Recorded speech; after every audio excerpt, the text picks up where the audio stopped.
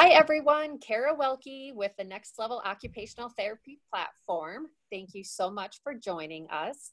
The Next Level Occupational Therapy Platform is a community of occupational therapy professionals committed to take occupational therapy to the next level.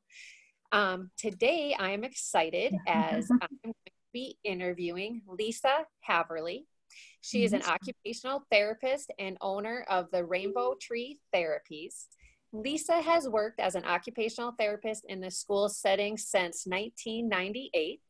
She has her master's degree in OT from St. Catherine's in St. Paul, Minnesota, and a Bachelor of Arts degree in psychology from the Augustana University in Sioux Falls, South Dakota. And I have to get a shout out because we're both from South Dakota. Lisa's passion is working with children and supporting them in their development. Though Lisa has continued to serve children in the school setting, in 2013, she launched her first summer of therapeutic camps for children with and without learning needs. I mean, this is awesome, everyone. I'm so excited. Her current dream in business, Rainbow Tree Therapies, is in Wisconsin, and it came to fruition. As I said, in what year? 2013 is when you started it? Yep. So she recently celebrated her 7th summer of camps. Lisa's passion for kids evolved from supporting children in school to having a strong desire to reconnect children with nature spaces and to bring back a focus on play as a fundamental requirement for development. Nature and the outdoors is the perfect stress-free environment where kids can be encouraged to not only discover the wonder of nature, but develop lifelong skills. She is grateful for children she continues to learn from. She is honored to support them in development and recognize them as a gift to the world. And she looks forward to seeing what the future holds for Rainbow Tree, as she is actually working on expanding her services and supports for children and families. So thank you so much for being here. I'm so excited. Tell us everything you can about your current business and these summer camps. Sure. Thanks for the opportunity, Kara. I appreciate it. Yeah, we just celebrated our 7th summer, which is like crazy to believe. I grew from starting with 3 camps to now 8 camps. They're all a week long, most of them, and only a half a day. And the focus kind of is camp dependent, but I range from just motor coordination and actually speech and language focus to more psychosocial focus, bringing in the kind of the mind-body connection, supporting kids with stress management, those kind of things. So it's a range of camps. I'm trying to think what else I can say about my camps. It's open to all children, really. It's not just focused on children with unique learning needs or special needs. I have an integration of what would be considered more typical developing children with kids who have learning challenges, and I have found that to be just a fabulous integration and great learning for all children then. So yeah, that's kind of what I'm doing right now. I have camps that have more of a rhythm kind of component, so I have drumming camps that happen. I have a camp called Self-Care, which more self-care is about self-awareness. And like I said, the psychosocial kind of stress management tools for kids nowadays that have anxiety. So that's kind of what we've been working on. And right now, actually this week, I am launching more of a focus on private practice. And so seeing what that kind of entails and supporting kids more in small group or individually with therapeutic goals and the assessment and that whole thing. So that's where I'm at today. That's awesome. So let's talk about like your camps. They're 1 week long? Most of them, yes. Yes. Okay. Yep. And how many do you usually have at a time in your camp? Yes. You know, I cap it between 10 and 12. That for me feels like a manageable number. And I really hold true to making it feel like an intimate kind of camp experience. So not large numbers of campers. And my ratio is 3 campers to every 1 adult, if not more so. I have some fabulous speech and language pathologists who work with me. And then I have, you know, an abundance of volunteers. And so I have a very awesome ratio of adult support. So did I answer your question about how many? Yep. Yeah, about 10 to 12.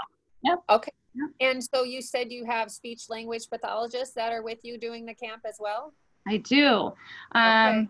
And OTs as well, but my colleagues, the speech and language pathologists, Michelle and Rachel, they have been with me from the start. And so that's one of my tips, is to surround yourself with wonderful people who believe in your passion and your dreams. But yes, and so they're kind of my, always present people for the most part. And then I have volunteers from St. Kate's and other OT programs. So, yeah. Yeah, I'm going to need to get some OTA students sent your way to volunteer. That would be awesome. Yes. Okay, and you said you do a half a day. Can you walk us through like a morning routine of one of your camps? Sure. Our camps are definitely a combination of guided activities, and then we always try to provide some free play, some self-guided play.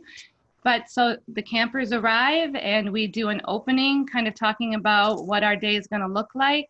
And then how I like to do it is we have stations. And so like 2 or 3 campers per station, and the stations all have a different focus. It might be a language focus. It might be a motor focus, either gross or fine motor. I have a camp where we have animals. And so there might be some therapeutic horse riding. There might be just an interaction with a different kind of animal, like a therapy dog. That might be one station. So I have stations. And then from stations, it might be snack time. And then from snack time, it might be free play. There's usually a musical component for rhythm and all the pieces that come with exposure to music. And then we usually wrap up. I'm big into mindfulness and meditation. And so we try to close our camps with something mindful.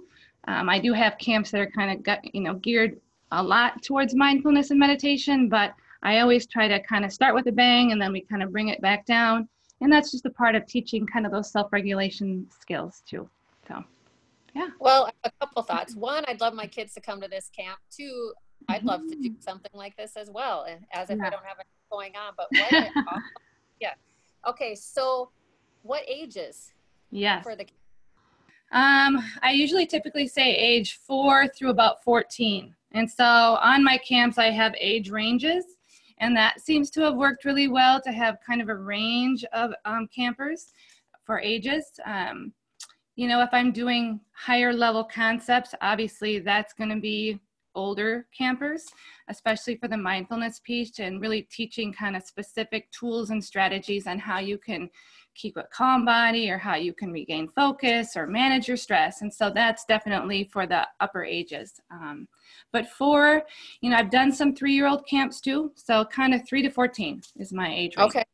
And like when you do a camp, you might have kids from 3 to 14 all there, or do you do one camp specifically for like the 3-year-olds, one for the certain ages? Yeah. And so if I'm doing a 4-year-old camp, it's usually like a 4 to 6 and then, or 4 to 7. And because I do handwriting camps too. And so that might be broken down a little bit even smaller, like 4 and 5-year-olds, 6 and 7-year-olds, because really development needs to kind of be there to support writing. And, I'm not going to have a 12-year-old doing uppercase letters. So right. Yeah. Okay. So it is geared towards specific age ranges, but not the whole gamut typically. Right. No. Right. Yeah. Okay. So this handwriting camp, that's a great idea too. Yeah. Yeah. So the whole week is focused on handwriting? It is. And so how I tend to do that is, what's kind of missing out there is the whole idea that we need our bodies to be developed to be able to write. And so it's a big part of core strength and fine motor skills, and then multisensory learning of writing. So the actual using a pencil is maybe the last 10 to 15 minutes of the camp. Everything else is working on preparing our bodies to be able to write and learning how to write the letter in a more fun way, and then using the pencils at the very end. Just because I want it to be fun because it's a camp too. But writing can be very stressful. And so I try to make it fun and engaging, and it's been well received. So yeah, that's a fun one. That's awesome. So where do you hold these camps at? Yeah, right now they're in my backyard. And if I turn my computer, you could see outdoors, but I don't have great cell reception or internet, so I couldn't do it outside. So right now, that is where I'm at, believe it or not, on my less than 5 acres. So, yeah. Well, that's pretty awesome, though, that you can have it there and bring Yeah. in. You do the horse riding there too, or the? I do. And so my husband just built me some lean-tos and some fencing, and now we have a couple sheep, and I'm boarding my friend's horse, Eclipse. And so, yeah, here we go. It's all happening right here, right now. So, how as far as, do you have kids come to multiple camps this summer, or how does that work? I do. Okay. It's been amazing. It's been so well received. I've had campers that have been with me since 2013. Okay. So, and I have campers that come to multiple camps, which is fabulous. And I've actually increased the age so that I can keep my campers that have been coming, because they're such wonderful, they see the value, and I appreciate that so much. So I will provide for them as long as they're children. So. Yeah. Do you have morning and afternoon sessions? This summer, for the first time, I've had to do morning and afternoon, just because there's only so many weeks in the summer, and there's been some demand, and I've kind of shifted things a little bit as I've, just taken notice of what works and what might not be working. And so my self-awareness camp, I actually split to girls and boys, just because their needs are a little bit different. Yep. And so I do have morning and afternoon, but historically it's been primarily morning, and then I spend the rest of the day prepping and preparing for the next day. But yeah, so morning and afternoon if I need to do that. Mm-hmm. Yeah. Have you ever thought about doing these camps year round? I mean, I know in the school you can't, but like after school hour camps or something? That, I'm looking at that now. So my camps in the fall and the winter and the spring have looked more like retreats. And so I'll do like a Saturday, 4 or 5 hour retreat with similar focuses. And so I've done that, but I haven't done the week-long camp during the school year, but that might be a good idea. Yeah. Or like an after school. Yeah.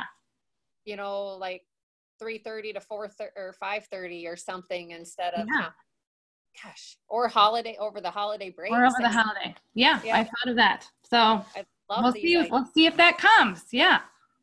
Okay, so let's talk about as far as payment. How does it? Obviously, it's for the week long. How much do you usually charge, or what's kind of your range? It is a range depending on the level of support that I need to bring in to make the camp happen, and the amount of services I'm providing. So if I'm bringing in somebody to do horse riding or a therapy dog, then there's a little more expense involved. Or if I have to have more professionals on board. And so that's kind of what I base my fees on, and it's a cash-based. And so I have a website. They can go on, they click, and they can purchase the camp. And then they'll get sent a registration form where they have, forms to fill out for liability purposes, just understanding the details of camp. And so my camps range, I would say there's a range, just depending on the number of hours. But like if I were to figure out hourly, anywhere from $20 to $30 per hour of camp. Right. So like my Find Your Rhythm camp, which is a very popular camp, which I had to split for AM and PM because of high numbers, is like $375 for a day for 15 hours of therapy time. Okay, that's awesome. Yeah, that's where it is. And you said you have like a ratio of 3 to 1. Mm-hmm. So usually have like 4 of you at the camp and then volunteers on top of that, or 2 of you, or do people kind of come and go through the week? Anywhere from 2 to 4 professional staff, meaning either an OT or a speech and language pathologist, depending on the camp. We had a written language camp, which focused more on the process of writing. And so I had a speech therapist who kind of led that camp, and I was more of the support for that one. But anywhere from 2 to 4 professionals, and then everybody else is kind of volunteer. Okay. Mm-hmm. Awesome. Yeah. And works really well. So, yeah. This is, I love absolutely everything about this. This is really exciting. Cool. Okay. So let's jump back in time. when did this idea first come to you? When did you first start thinking about this? Yeah. So I have worked in the school setting for a long time, which I have loved that job. But there was a point, 2012, that I was like, we're taking away play. We're taking away kind of knowing what is developmentally appropriate for kids. And it was frustrating for me. And I was like, I want to provide something for kids outside of school that brings that all back. And so that was my first, like, what can I do? And so we cleared buckthorn. We started just preparing the winter of 2012. And I said, I'm going to do this. And it's going to be fun, therapeutic camps. And we are going to focus on play and developmental skills. And let's do it. And then it happened. It just happened because I made the decision. I want to do it. That's good. And I didn't have, really high expectations, but I was up for the challenge. And I thought, we'll just see what happens. And if it's a no-go, it's a no-go. But I love that. And I think so many people are stuck. They have these ideas, but they're just too scared to take that next step, or where do they go, what to do. And you just got to do it. You just got to take action. You just have to take action. That's right. And know that if it doesn't work out, I mean, that's okay too. Or you just kind of have to tweak it a bit, right? And learn from things that come your way or the feedback you get. Because it is a fair amount of work. And so you can't go into it thinking it's all going to be perfect. Yes. There are challenges along the way, but you work with them and learn from it and grow. So. And that's exactly a lot of people, you have to be honest. It is a lot of work to start your own business, but it's so rewarding and valuable once you do. Yes. And I also love, we teach everyone that you learn from mistakes. So if it doesn't work, you're going to change and modify and improve for the next time. So right on. That's right. That's awesome. Okay. So thinking about that journey, what 5 main tips would you have to share with people that are wanting to start their own business? Yeah. Oh, surround yourself with colleagues, professionals, your family. I mean, they kind of all have to be on board and there to support you and encourage you and be helpful. That's number one. And so I think without the support of my immediate family, and my boys were real little when I started, but they got to be campers, so that was kind of cool. But my husband has been super helpful and encouraging, and he helped me set up this technology today because I was like, I don't know how to do this. So surround yourself with great people that see your vision, believe in your vision, and are there to support you. Number one. Number two, when you have your mission statement, and I have done this now because it's valuable, is to revisit your purpose and revisit your mission statement. Know what you initially had in your mind and what you wanted to provide, because I felt like along the way you can be pulled in different directions, and then you're just like, okay, what am I doing? And then you start feeling overwhelmed. So go back and revisit your mission. What is it that I wanted to provide? Am I doing that? And then make decisions from that. Number three, establish those efficient business processes, which I know Kara has a whole list. If you go to the Facebook group, awesome. Share it today. I didn't have that all, but I mean, that is a great, great resource because the more business processes you have in place, the easier everything will be too.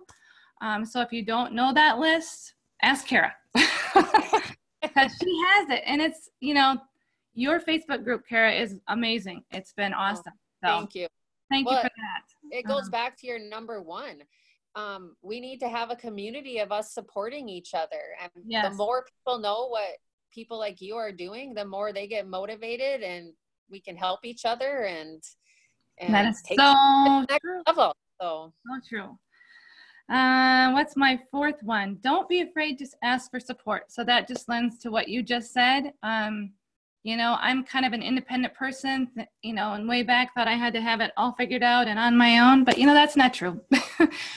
That's why we have other people in our life. So it's okay to ask for help, to seek clarity, and to try to figure it out with the help of others. It is okay to do that. You can still be confident and make your own decisions, but seeking advice is okay too. And the final thing, and this just goes to more when you're working with your clients or who your people out there that are coming to you, I don't think you can over communicate. I have learned that they don't really know what we do when they don't know the value that we bring to them. And so the more you can communicate that, I think the more people will feel comfortable with you and confident in what you can bring to them or to their families or to their child. So communication and clarity and communication with, your market out there, I think. Well, and plus, I mean, since you keep expanding with number of camps, that communication with clients builds you're serving your clients, and then they're obviously spreading the word. Right. Exactly. To other people to bring you more and more clients. So yeah. Yes. And I'm so appreciative of that. Yeah. And I do like a seasonal, sometimes more often newsletter where I'm providing tips. And so, I'm giving out information too. So that's just another way to kind of communicate as I do newsletters. But yeah. Okay. So those are fabulous tips. Every single one of them, everyone write those down. I'm kind of interested, and you don't have to share if you don't want, but would you be interested in telling us what you're kind of looking at and expanding to, or is that kind of a secret? No, it's not a secret. So my therapeutic camps, it's not really, it's kind of more enrichment therapeutically, because I can't call it therapy, because that would be unethical. And so I would really like to kind of transition to, can I do therapy outdoors in nature, year round, either one-on-one or even in a small group, because I really believe in the power of peers. And so I don't want to let that part go.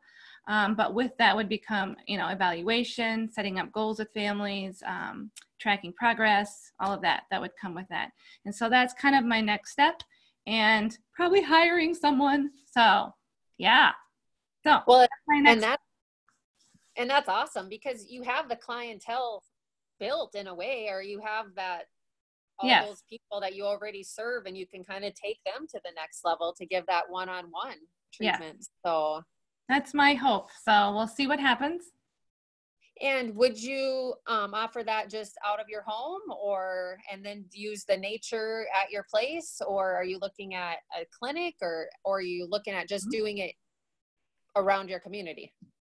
I think I would start at my home property, but I have other ideas too that I'm not willing to share yet, because nothing has come to fruition quite yet. But I do have other ideas about a different location. But that's top secret right now. Right. So to start with, it would be here, and it would be outside. And of course, I live in Wisconsin, so that means snow and cold temperatures. But I think it's doable, and I do have an outbuilding space that's heated, and so we can navigate. We can make it work. But snow is powerful, so it's powerful for the proprioceptive system, tactile system. So it's a good thing. You just have to dress for the weather. So I know. You just can't be a wimp like me. But it is so good once you get out there, and everything you do playing in the snow, and I don't know, our kids are not out and about as much as they should be. So. Yeah, no, nobody's kids are anymore, but I'm going to bring that back. Yeah, I love absolutely everything about this. This is so exciting. I was telling Lisa before we started with the interview that one of my students, Taylor Beatty, I'll give a shout out to her, way back, gosh, I don't know, 4 or 5 years ago, she did her research project on therapeutic camps. And I so wish we would have known you at the time, because it would have been perfect. And she actually lives in around Minnesota, in Minneapolis area, I think. But awesome. If you need just saying, she's currently getting her master's degree in OT. She's a COTA currently, but I'm gonna send her your way. So that would be an awesome connection there. So for sure. Well, thank you so much for being on the podcast, and I am so excited to continue to learn more, and I love everything you're doing. So you have a fantastic day. Thank you, Kara. Bye. Bye.